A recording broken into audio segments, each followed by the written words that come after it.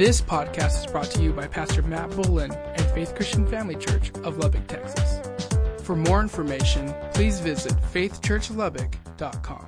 Well, let's get this out of the way first. How many are excited about Men of Iron tomorrow? There we go. Here's another way. How many of you women are excited to get the men out of the house and get it really clean? That's kind of a quiet, woo-hoo. Yeah, I understand that. Yeah, we'll cheer about that here in a little bit. So, listen, tonight I want to talk to you about the Word and how it brings expectations into our lives. And so if you're taking notes tonight, the title is The Word Brings Expectations. The Word Brings Expectations. If you have your Bibles, let's go ahead and turn. We're going to start in John chapter 1. John chapter 1. So as we talk about tonight, I want you to understand some things that I've walked through, and I want you to understand that when pastor speaks or when I speak or any of us, we kind of speak, we want you to understand we're just being real. We're being honest. The things that pastor talks about are not, hey, this is just a good idea. This is literally things that he's walked through. And so over these past few weeks and months, pastor's been talking about the spiritual laws, the laws that God has set in motion. That what he says happens. God can't lie. God can't say, psych, gotcha. No, it's one of those things. It happens. He can't say, bazinga. For those of you that know what I'm talking about, he can't do those things. But that's what it comes back down to. We have to understand that when God speaks the word, it happens. There's action behind that. And so as we go through tonight, I want you to think about this, and I want you to think about this statement. And if you write anything down tonight, I want you to write this one statement because you're going to hear it over and over again. Nothing you can do can change the who. Nothing you can do can change the who. Now you're sitting there saying, that doesn't make any sense at all. Let me explain what that means. Nothing you can do can change your who. We sang a song just a little bit ago. And it said, good, good Father. That's who you are. That's who you are. But then at the end of it, it said something about who I am. Because he's a good, good Father, I know who I am. And a lot of times we base God's relationship with us by what we do. It's a performance-based theory. It's if I do this, if I read the word every day, God will love me more. If I pray every day, God will love me even more. Yes, God wants to spend time with you. Yes, God wants to tell you how much he loves you through this. He does want to spend time doing those things. But a lot of times we base it on performance. But understand this. Some of the greatest disciples, Peter, his performance probably got him an F in all reality when Jesus was around. It wasn't until Jesus kept pouring into him and pouring into him and pouring into him that you start to see who Peter becomes. Because Peter realized it's not about what he does, it's about who is on the inside. Who is on the inside. And that's what it comes back down to. We're all working to live this life for God in everything that we do. With that in mind, we simply come back to that statement. Nothing you do can change your who. And understand it this way. My son, love my son. He is a rambunctious son. He does some crazy things. And you know what? Even when he does something that I don't approve of, do you know what his last name still is? Bullen.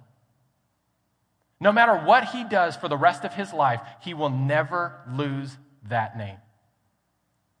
Because that name was destined upon him. That was given to him. So when you start to think about this, who are you? What do you do? A lot of people would say, well, I'm a pastor, or I'm a businessman, I'm an owner, or I'm this, or I'm that. But your do is not who you are. Who you are is who's inside of you. That's when you read about the Bible and it says the son of this person, the son of this person. And that's what God wants us to understand. John chapter 1, and I want you to hear this out of the Message version. It says in verse 1, it says, the Lord was first. The Word presented to God. God presented to the Word, present to the Word. The Word was God in readiness for God from day one. Verse 3, everything was created through him. Nothing, not one thing came into being without him. Now, I want you to catch that right there because a lot of times we're not sure if God really exists and God really did this person on purpose. But listen to verse 4. What came into existence was life, and life was light to live by. The life blazed out of the darkness, and the darkness could not put it out. Basically, what God is telling us here is everything he created, which is everything in here, God created and destined it. The Bible says in Psalms 139 that you are fearfully and wonderfully made, that he created you, knit you together with everything that you have about you. God said, there it is. There it is. And then not only that, do you know what God said when he was done? It's good. It's good. It's good. So a lot of times we base our relationship on what we do with God, and we think, okay, he loves us more, he loves us less. But it's not about that, because my son, I don't love him less or love him more by what he does. I love him because he's my son. It's like the prodigal son. The moment he left, the father didn't say, well, I'm done with him. And then when he came back, he said, oh, good, now I can love him again. No, he loved him the day he left, and he loved him the day he came back. It comes back down to the same things. When we look at ourselves and we understand we are part of everything, which means God created us. God created us, and he created everything inside of you. That's why you have a passion. That's why what you saw that video, the Gideon video, that it said something drew him to the word. Because the Lord put it upon him. The Lord drew him back into the word, and that's what it comes down to. If you're taking notes, number one is this: God loves you. God loves you. Remember, God created everything and God loves you. John chapter 15, just to the right, if you would turn over there. John 15. Verse 9 is what we're going to read here. And it says this: as the Father has loved me. This is Jesus speaking right here. As the Father has loved me, so I have loved you. Remember, that goes back to John 3:16. For God so loved the world that he sent his only begotten Son, that whoever shall believe in him shall not die but have everlasting life, shall not perish. This is what it comes back down to. As the Father has loved me. Think about your own children. Think about your parents and your grandparents or whoever it was that raised you, how much they loved you. They provided for you the best that they possibly could. They did everything they possibly could to love you. And it says, so I have loved you. Now, remain in my love. Remain in my love. Out of the Message, it says, make yourself at home in my love. When we come back into this, it changes how we view things. In John 15:4, it says, remain in me and I will remain in you.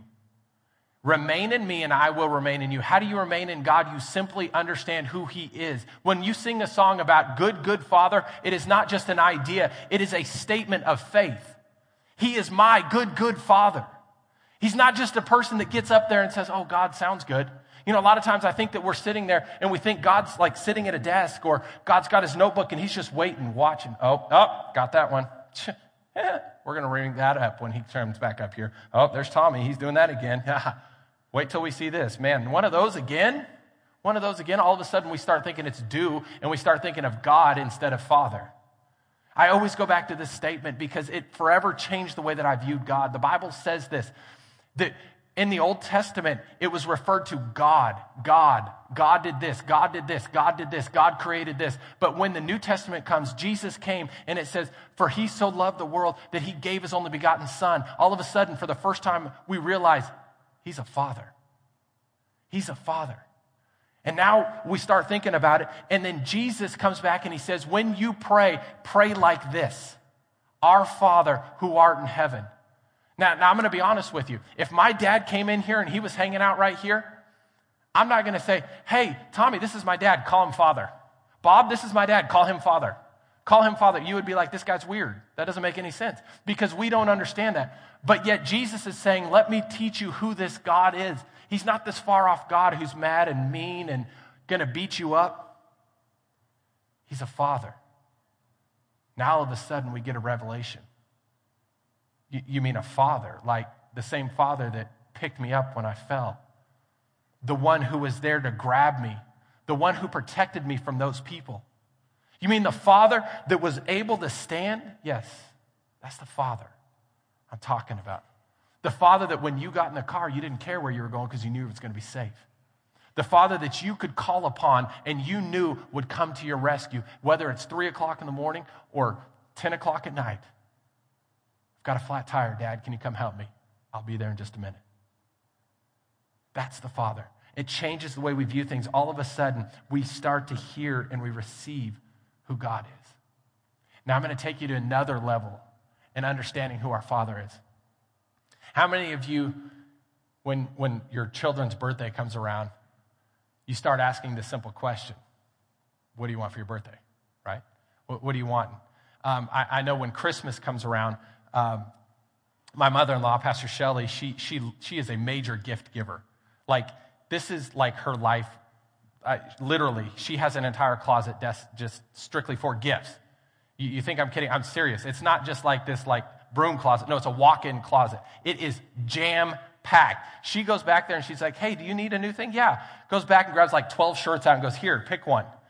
She's in there all the time. Every time she goes shopping, she's thinking of everybody. What can I get for Cade? What can I get for this? What can I do? Who can I get for this? What can I do for Taylor? What can I do? She has all kinds of stuff. Literally, my kids are not allowed into that room because their presents are back in that area. But what happens is when Christmas comes around, they say, make a list. What do you want for Christmas? So the kids, man, they start going to town.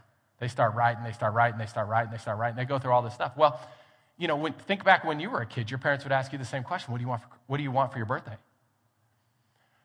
So as you think about this, we start to think of our Father.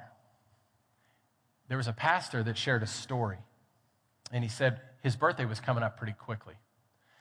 And he said, as his birthday was coming up, he said one day his wife, he was going to get his coffee, and then he was going to go spend his quiet time with the Lord. And he said he went over there and he got his coffee, and the Lord and the wife was standing there, and the wife looked at him and said, hey, your birthday's coming up. Yeah, I'm just going to be another year older. And she said, well, what do you want for your birthday? And so he told her something, I just want this, or whatever that may be. And then he kind of just walked off, and he went to his den, and he closed the door, and he set his coffee down, and he opened up his Bible, and he started spending time with the Lord. He said sometime during that time with the Lord, he felt like the Lord spoke to him and said, you never asked me what I can give you for your birthday. If I'm your Father, I want to bless you on your birthday. And he said, but Lord, you've blessed me so much. You've done this. You've given me everything. I'm grateful for everything that you give. He said, yes, but it's your birthday and I love you. What do you want from me for your birthday? And I started to think about that, and I was like, have I ever really viewed God and spent enough time with him to tell him what I would want for my birthday? I think at times it becomes inconvenient because we make it inconvenient. Well, I've got to spend an hour with God. No, I get to spend an hour with my Father. I get to hear wisdom from my Father. I get to hear guidance from my Father. I get to spend time with the Lord. It simply comes down to this. All of a sudden, the Lord started asking him, what do you want for your birthday? Every year, about a week before his birthday, the Lord asks him the same thing. What do you want this year for your birthday? Now think about that. What if you had that relationship with the Lord? What if you had that? What would you be asking? What would you try to receive from the Lord? And it changes the way that you view God. Now all of a sudden it's not just, oh, there's this God. It's all of a sudden, hey, that's my Father. You realize very quickly that God is so true and so real. When we look at God as our Father, we realize he loves us. So number one, remember that God loves us. Number two is this: God's word is true. God's word is true. Psalms 33, verse 4, and I'll flip to it for time's sake quickly. Psalms 33, and it'll be right up here on the screen. Verse 4 says this: for the word of the Lord is right and true. He is faithful in all he does. Listen to that scripture again. For the word of the Lord is right and true. He is faithful in all he does. Out of the Message, it says, for God's word is solid to the core. Solid to the core. It's not a fluke. It's not going to break. It's not going to fall apart. It's solid to the core. Everything he makes is sound inside and out. I think about that because there are so many people in here that are in business that have these things. And, a lot of people say, well, you get what you pay for. Well, God paid the ultimate price.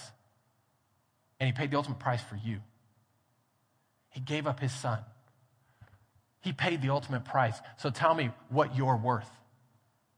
Because a lot of times we look at the word and we change and we don't understand the truth and what it comes back down to. We've got to start applying this. The Bible teaches that in 2 Timothy 3:16, it says, for the word is for correcting, rebuking, and helping.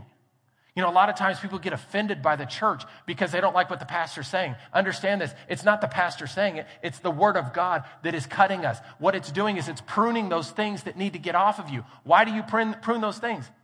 Ken Richburg comes to comes here and prunes these trees. He cuts crazy stuff down out of the trees. And he's like, it'll be better. I said, it looks dead. And he's go, yeah, I know it looks dead today, but wait till tomorrow. And I look at it tomorrow and I say, it still looks dead. And he goes, I meant next week. And he goes through that, and he talks about this, and then all of a sudden we come back and look at it in about a month, and it's just full, and it looks better than it's ever looked before. And I said, I don't get it. You cut down all this stuff, but it's better. He said, because you've got to get the light to the core. You've got to get that into them. And that's what it comes back down to. When you understand the word, it changes how you view God. It changes everything about God. You start to apply it. Now you're not mad that God's cutting things off. You're realizing he's cutting off because he wants you to grow. He wants you to get better. He wants you to change. Now all of a sudden you realize God's word is true. It changes how we view things. The final point is here, number 3. God's word brings expectation. God's word brings expectation. Now I want to point this out. I'm going to read the scriptures that I'm going to talk about here in just a minute. A lot of times in life we get frustrated. I'm going to give you a pointer in understanding why people get frustrated. A lot of times in life, people are frustrated because of a simple thing. Frustration is an unmet expectation. When you come home frustrated because the house is dirty, it's because you expected the people who were there to clean it up. It's that expectation. So when we have an unmet expectation, it frustrates us. So when there are unmet expectations, and a lot of times I don't think we view God as our Father, we view God as God, and so therefore I don't want to be frustrated with God, because if I'm frustrated with my boss, I don't perform very well, and so I don't want to not perform good for God. But instead we realize it's not God, it's our Father. I've been frustrated with my dad. But you know what? When we sat down and we talked about it, all those frustrations went away, and all of a sudden love filled my life again. But it comes down to this. A lot of times when we're frustrated with God, it's because our expectations are not being met, because it doesn't tie into the word. We've got to come back into this. When all of a sudden we hear this, we find something. We find something. Listen to these scriptures. John chapter 16. I should have told you to hang right there before we go into Psalms. John chapter 16, verse 23.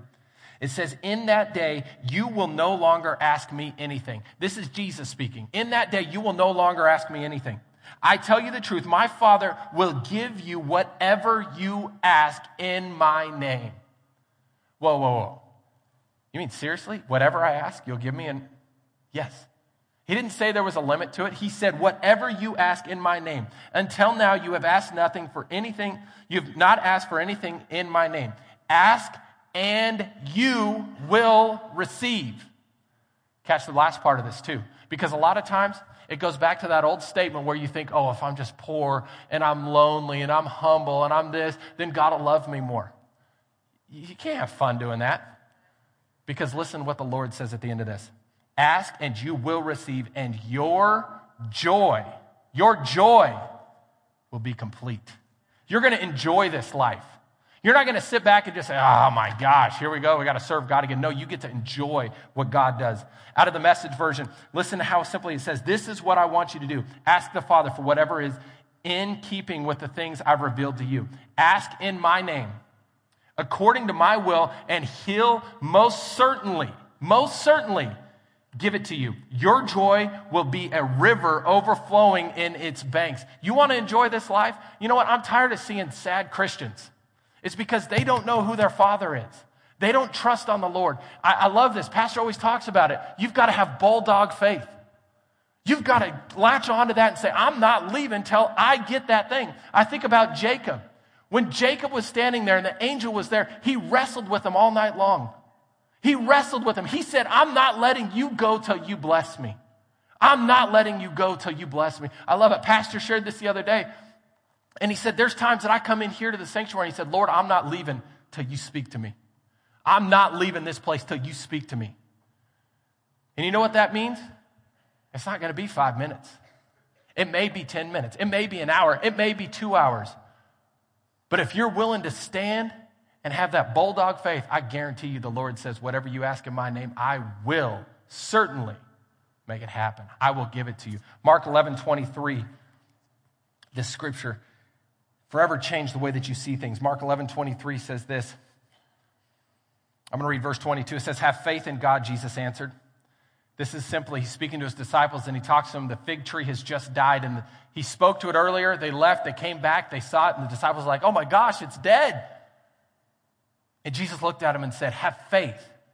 Have faith in God, Jesus answered. I tell you the truth. If anyone, wait a minute. You got to have pastor before your name before you can receive it. No. It says, if anyone says to this mountain, go throw yourself in the sea, and does not doubt in his heart, but believes that what he says will happen, it will be done for him. There's no question. Out of the Message, it says Jesus was matter of fact. There's no playing around with him right here. He's telling him, listen, there's no playing. I'm telling you. Embrace this God life. Really embrace it, and nothing will be too much for you. This mountain, for instance, this mountain that is right in front of you, this thing, and you may say, well, there's no mountain there. What if it's depression? What if it's an addiction? What if it's whatever this thing is? I'm looking for a job. There's a mountain in front of you.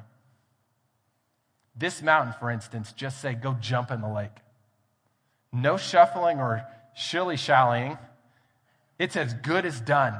That's why I urge you to pray for absolutely everything. Everything. The Lord said, there's nothing that I won't give you if you'll just simply ask. Just trust me in it. I love this. Joyce Meyer used to share this. She would say, I would get so frustrated in the morning. She would be doing her hair. And she said, this one hair would not get out there. And finally the Lord said, I'll help you if you'll ask me. But Lord, it's hair. Yeah, but is it bothering you? Is it bringing joy to your life? No. Enjoy this life. Simply ask. I've been praying for years for my hair, and it's coming. It's coming. It's coming. It's coming back, and I believe it. My wife's back there saying, amen. We're doing those things. But I want you to understand this. Too many times, we get focused on our do instead of our who.